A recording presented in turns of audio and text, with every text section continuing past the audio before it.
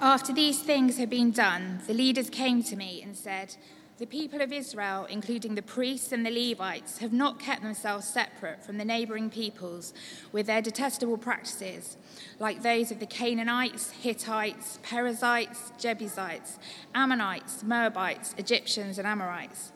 They have taken some of their daughters as wives for themselves and their sons, and have mingled the holy race with the peoples around them. And the leaders and officials have led the way in this unfaithfulness." When I heard this, I tore my tunic and cloak, pulled hair from my head and beard, and sat down appalled.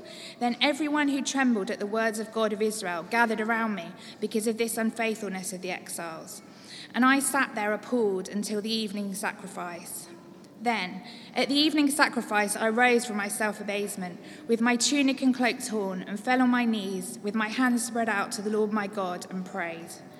"I am too ashamed and disgraced, my God, to lift up my face to you, because our sins are higher than our heads, and our guilt has reached to the heavens. From the days of our ancestors until now, our guilt has been great. Because of our sins, we and our kings and our priests have been subjected to the sword and captivity, to pillage and humiliation at the hand of foreign kings, as it is today. But now, for a brief moment, the Lord our God has been gracious in leaving us a remnant and giving us a firm place in his sanctuary. And so our God gives light to our eyes and a little relief in our bondage. Though we were slaves, our God has not forsaken us in our bondage. He has shown us kindness in the sight of the kings of Persia. He has granted us new life to rebuild the house of our God and repair its ruins. And he has given us a wall of protection in Judah and Jerusalem. But now, our God, what can we say after this? For we have forsaken the command you gave through your servants, the prophets, when you said, 'The land you are entering to possess is a land polluted by the corruption of its peoples. By their detestable practices, they have filled it with their impurity from one end to the other. Therefore, do not give your daughters in marriage to their sons, or take their daughters for your sons. Do not seek a treaty of friendship with them at any time, that you may be strong and eat the good things of the land and leave it to your children as an everlasting inheritance.' What has happened to us is as a result of our evil deeds and our great guilt. And yet, our God, you have punished us less than our sins deserved, and have given us a remnant like this. Shall we then break your commands again and intermarry with the peoples who commit such detestable practices? Would you not be angry enough with us to destroy us, leaving us no remnant or survivor? Lord, the God of Israel, you are righteous. We are left this day as a remnant. Here we are before you in our guilt, though because of it, not one of us can stand in your presence." While Ezra was praying and confessing, weeping and throwing himself down before the house of God, a large crowd of Israelites, men, women, and children, gathered round him. They too wept bitterly. Then Shechaniah, son of Jehiel, one of the descendants of Elam, said to Ezra, "We have been unfaithful to our God by marrying foreign women from the peoples around us. But in spite of this, there is still hope for Israel. Now let us make a covenant before our God to send away all these women and their children, in accordance with the counsel of my Lord, and of those who fear the commands of our God. Let it be done according to the law. Rise up, this matter is in your hands. We will support you, so take courage and do it." So Ezra rose up and put the leading priests and Levites and all Israel under oath to do what had been suggested, and they took the oath. Then Ezra withdrew from before the house of God and went to the room of Jehonah, son of Eliashib. While he was there, he ate no food and drank no water, because he continued to mourn over the unfaithfulness of the exiles.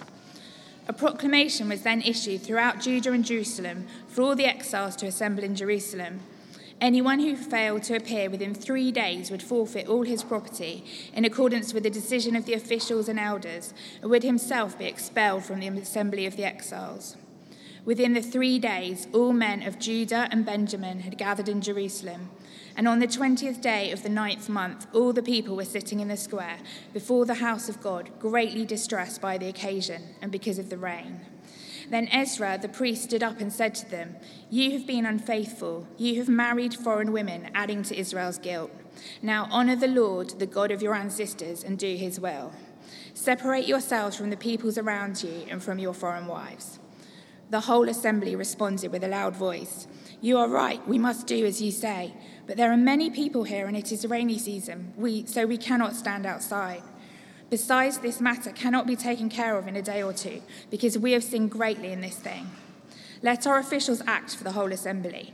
Then let everyone in our towns who has married a foreign woman come at a set time, along with the elders and judges of each town, until the fierce anger of our God in this matter is turned away from us.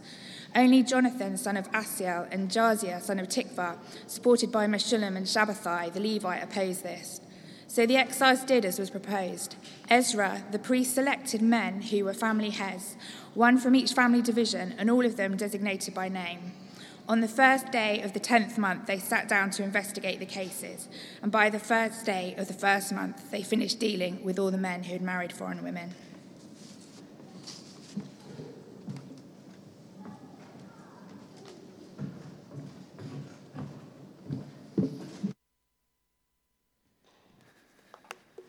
Do you have Ezra open in front of you, as Danny has already encouraged us to do? And let's pray as we come to God's word. Our loving and gracious Heavenly Father, we thank you that these are not dead words of an old and outdated book, but the living words of the living God. Father, please help us to listen to you this morning and to take to heart what you have to say to us. And we ask it in Jesus' name. Amen.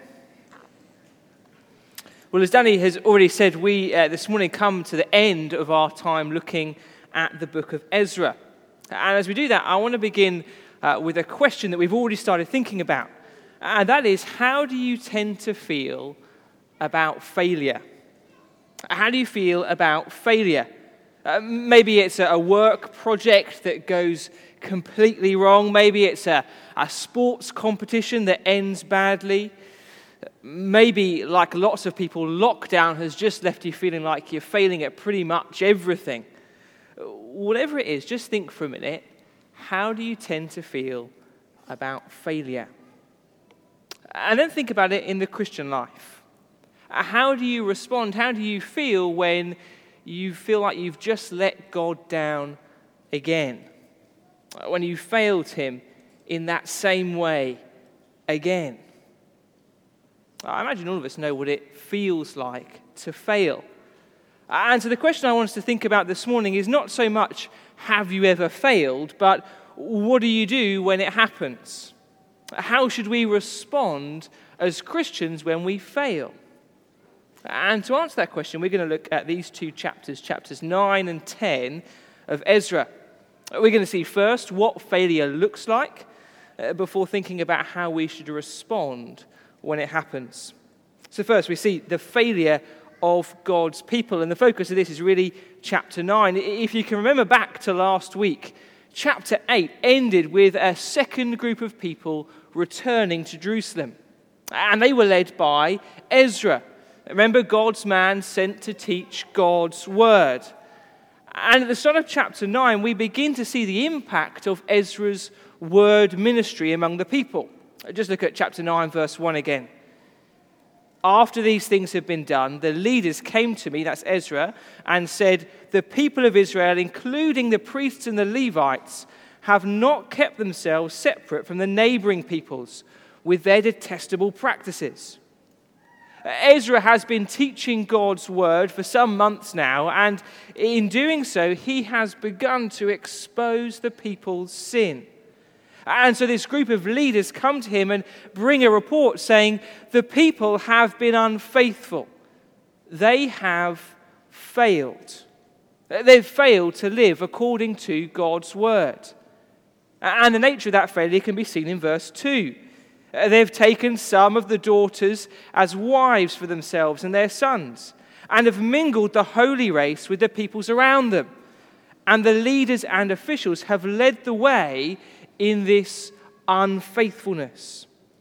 The people's sin, their unfaithfulness, comes in the form of relationships. Rather than separating themselves from the detestable practices of those around them, The people have married into them. They've taken foreign wives, the leaders say, and adopted their pagan practices. That's something that we can see later on in verses 11 and 12 that God has explicitly told them not to do. And so the people have been unfaithful, disobedient to God's word. And as we're going to see in these chapters, that is a really serious problem. But before we even get to how big a problem it is, we might think this is a bit of a strange command for God to make in the first place. Why would he forbid his people from marrying foreigners? Is this just an example of racism in the Bible? It might seem strange to us, but whenever we come across a command like this one, the first thing we need to do is to remember the context. You see, the whole Bible makes it clear that God cares about all types of people. It's always been his plan from the very beginning to save people from all nations, all ethnicities, all backgrounds. However, the way that he chooses to do that in the Old Testament is through a particular group of people, the Israelites. They were his special people, a nation set apart from the others to live in wholehearted obedience to him. And they were to live in that way so that they were obviously different from the world around them, from the nations that surrounded them. And their difference would be attractive. In living differently, they would show the watching world what it meant, what it looked like to live in relationship with the one true God. Their lives were meant to be so distinct, so attractive that others would look at them and want to be part of that, want to know their God. We've already seen this happening in Ezra. We only skimmed over it, you might not have spotted it, but back in chapter 6, verse 21, we're told how the Israelites celebrated the Passover together. And they did it, 6 verse 21, together with all those who had separated themselves from the unclean practices of their Gentile neighbors, in order to seek the Lord, the God of Israel. And so you see, holiness, it was never meant to exclude people, it was meant to draw them in. That was what was meant to happen. The problem was that, God's people had chosen disobedience over distinctiveness. And not only did that blur the lines between God's people and everyone else, it was a direct offense to the God who ordered that command in the first place. Failure to obey God's word wasn't just serious because of the effect it had on their witness. It was serious because at its heart it was unfaithfulness to God. And we can see how serious that is as Ezra responds in verse 3. He says, "When I heard this, I tore my tunic and cloak, pulled hair from my head and beard, and sat down appalled. Then everyone who trembled at the words of the God of Israel gathered around me because of the unfaithfulness of the exiles. And I sat there appalled until the evening sacrifice." Ezra is utterly appalled at the unfaithfulness of God's people. He is speechless at their failure to live for God and obey his word. And he's not just pointing the finger at all those sinners out there. Look at what he prays in verse 6. He says, "I'm too ashamed and disgraced, my God, to lift up my face to you, because our sins are higher than our heads, and our guilt has reached to the heavens." Ezra is utterly ashamed of his people's sin, and he includes himself in that disgrace. And what is it that he finds so awful, so shameful about what they've done? Well, in verses 7 to 10, it's that the people have thrown God's kindness back in his face. Ezra describes in those verses how God has shown his people immeasurable kindness and grace, how he's rescued and restored them. We've seen that in the book. How he's given them relief from their bondage, verse 8. He's granted them new life and protection, verse 9. God has shown his people immeasurable kindness, and yet the way they've responded to that is to continue to disobey his words. God has given them blessing after blessing after blessing, and their response is to take that and continue in unfaithfulness. And so no wonder Ezra is appalled. No wonder he can't bring himself to lift his face to God as he says. The people have utterly failed. And so we see the conclusion to his prayer in verse 15. He says, Lord, the God of Israel, you are righteous. We are left this day as a remnant. Here we are before you in our guilt, though because of it not one of us can stand in your presence. What does failure look like for God's people? Well, Ezra chapter 9 says that failure is unfaithfulness. It is disobedience to God's word. It is disregard for his grace. And as we've seen throughout this book, although there are big differences between us and the people of God back then, the principles remain the same. God's people today are not a single nation like Israel was. We're no longer under the law of Moses, the law which commanded people not to marry foreigners or to adopt their practices. And so our situation is different to the people of Ezra's day. But God's people today are still called to live in a way that is distinct from the world around them. We've seen that in 1 Peter on Sunday evenings, haven't we? Just listen to how Peter talks about all those who have trusted in Christ. He says, you are a chosen people, a royal priesthood, a holy nation, God's special possession, that you may declare the praises of him who called you out of darkness and into his wonderful light. Peter says it's no longer the nation of Israel, but the church that God describes as a holy nation, his special possession.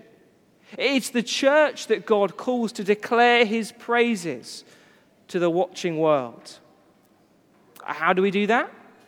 Well, Peter goes on in chapter 2, dear friends, I urge you as foreigners and exiles to abstain from sinful desires, which wage war against your soul. Live such good lives among the pagans that though they accuse you of doing wrong, they may see your good deeds and glorify God on the day he visits us.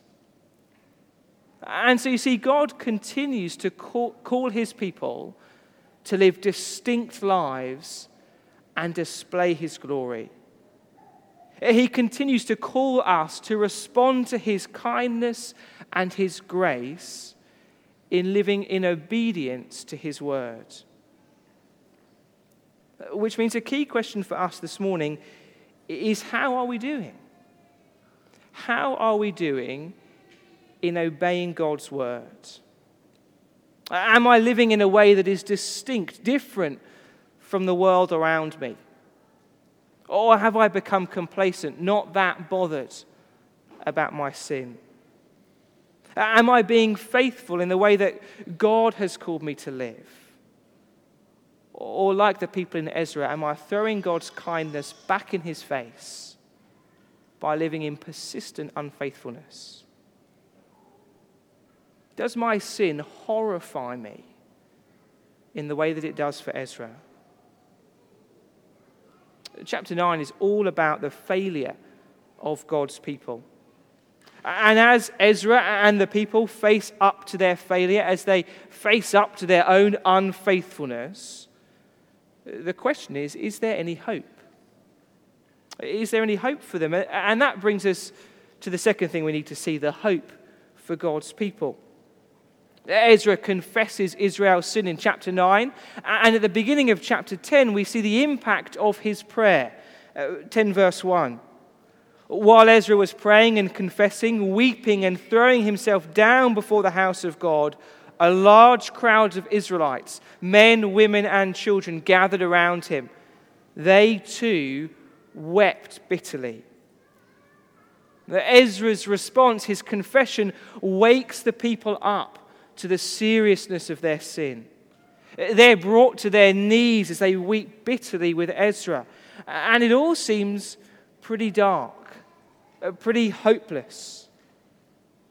But then we read in verse 2, then Shechaniah, son of Jehiel, one of the descendants of Elam, said to Ezra, "We have been unfaithful to our God by marrying foreign women from the peoples around us. But in spite of this, there is still hope for Israel." Despite their unfaithfulness, despite their sin, there is still hope for God's people. And this hope comes in the form of their response. Verse 3, "Now let us make a covenant before our God to send away all these women and their children, in accordance with the counsel of my Lord and those who fear the commands of our God. Let it be done according to the law." There is hope for Israel, says Shechaniah, if we take action. There is hope for Israel if we repent, if we turn back to God. What does the repentance look like? Well, verse 3 says it looks like sending away the foreign wives and their children. It means separating themselves from those unlawful marriages and committing to live according to God's word once more. And just as with the command in the first place, back in chapter 9, we might find that response hard to understand. We might wonder how that could possibly be the right course of action. How can this make sense? And if you're wondering that, you're not alone. Commentators and Bible teachers have all sorts of ideas about the rights and wrongs of the people's response here in chapter 10. And to be honest, it doesn't seem to be an easy answer. But I think that's partly the point. You see, whilst I do think this is the right response according to God's law in this situation, we still find it an uncomfortable one, don't we? It's uncomfortable, it's messy because that is the nature of sin and of its consequences. It's clearly not an easy matter for Ezra to resolve. In verse 6, he has to withdraw and continues to mourn and fast as he decides what to do next. Sin is messy. There aren't quick fixes or neat solutions. Having said that, I think there is one principle we need to remember as we think about how this applies to us. And that is that we need to be really careful in drawing straight lines from the people back then through to us today. As we've already said, we are no longer under the Old Testament law. And so those of us who are married to unbelieving husbands or wives mustn't take this to mean that we are to separate from them. Both the Apostle Paul and Peter in the New Testament instruct Christian wives to stick with their unbelieving husbands as part of their witness to Christ. And so we do need to be careful as we apply these things to our lives today. But whatever we make of their response back then, we also need to be careful not to miss the wood for the trees. Because the big thing that we need to see in chapter 10 is the need for repentance. And I think there are three things worth noticing about that repentance in this chapter. The first is that it is radical.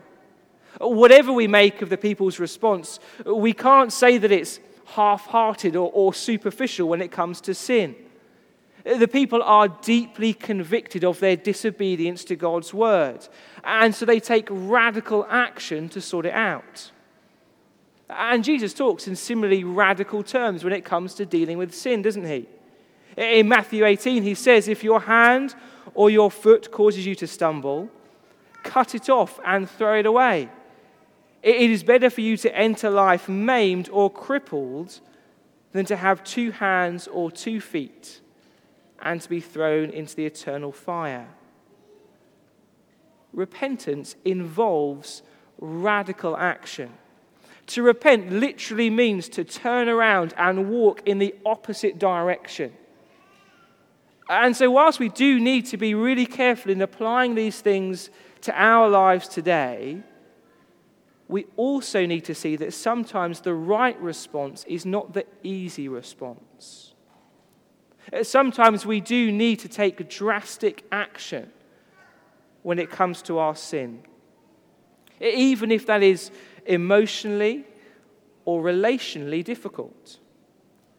For example, if you are a Christian who is dating someone who does not believe in the Lord Jesus, then taking sin seriously, living distinctly, will mean getting out of that situation, ending that relationship, however hard or painful that might be. The people's repentance was radical. It was also corporate. In verse 9, the whole community gathers in Jerusalem to hear what Ezra has to say. And the verdict comes in verse 10. Then Ezra the priest stood up and said to them, "You have been unfaithful. You have married foreign women, adding to Israel's guilt.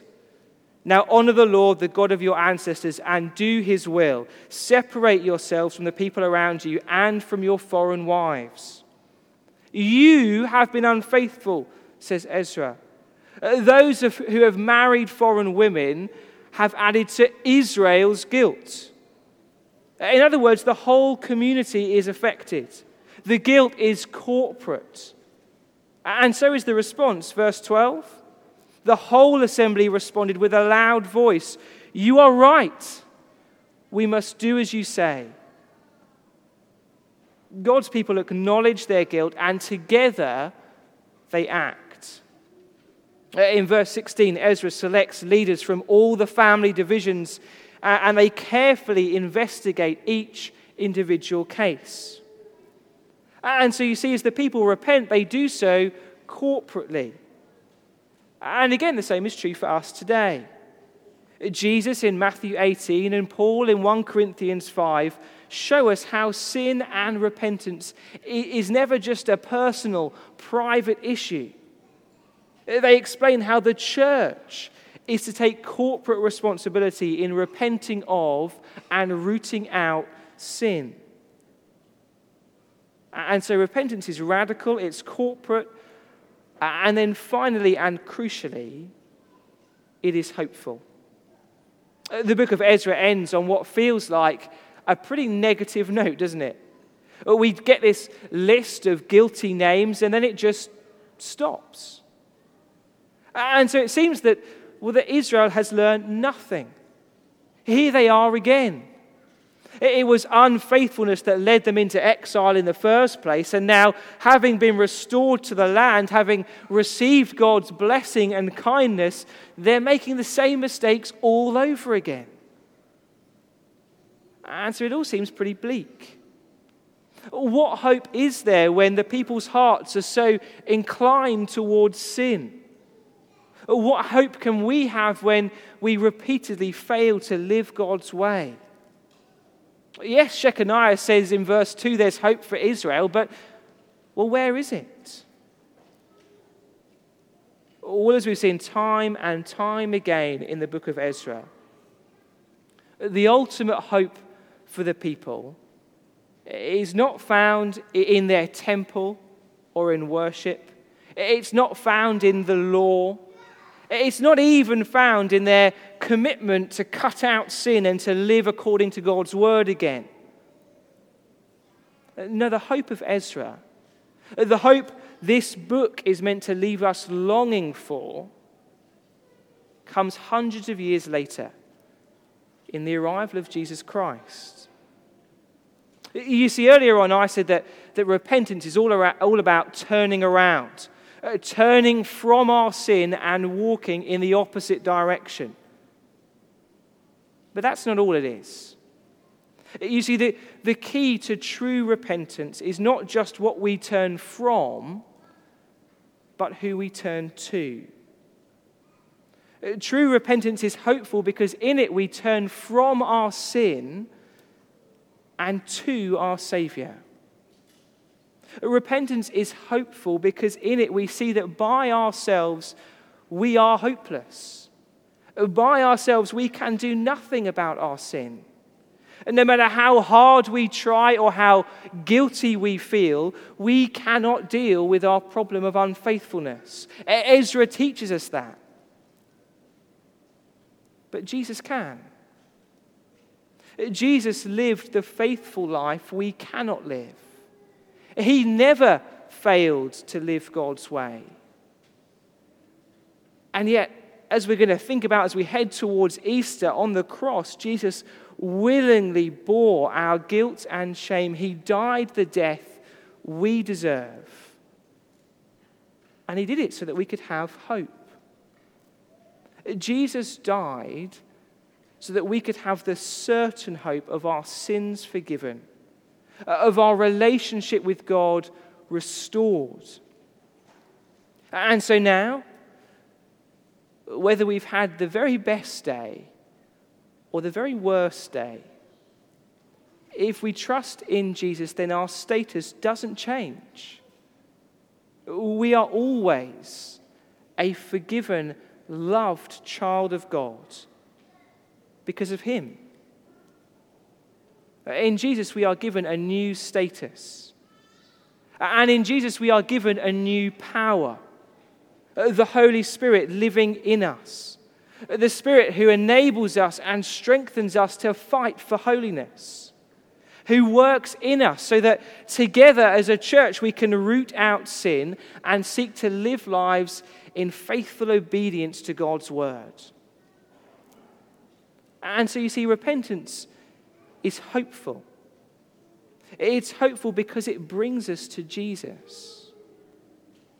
And that's really where the book of Ezra should leave us, with our eyes fixed on Jesus, the one who comes not just as the hope of Israel, but the hope of the whole world. We're going to pray together as a church family in just a moment. Together we are going to confess our sins to God, just as the people did then. The words are going to appear on the screen. You can say them quietly to yourself along with me, or you can pray them silently.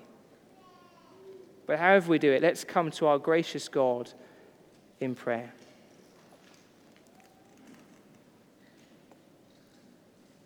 Almighty God, Father of our Lord Jesus Christ, you made all things, and you call everyone to account. With shame we confess the sins we have committed against you in thought and word and deed. We rightly deserve your condemnation. We turn from our sins and are truly sorry for them. They are a burden we cannot bear. Have mercy on us, most merciful Father. For the sake of your Son, our Lord Jesus Christ, forgive us all that is past. Enable us to serve and please you in newness of life, to your honor and glory, through Jesus Christ our Lord. Amen. The only reason that we can confess our sins to God, the only reason that we can stand in the presence of a righteous God, that we can lift our face to him, is because of what Christ has done for us at the cross. It is in Christ alone that our hope is found. And that is what our next song is all about. So when the music starts, please stand and sing these words in your heart.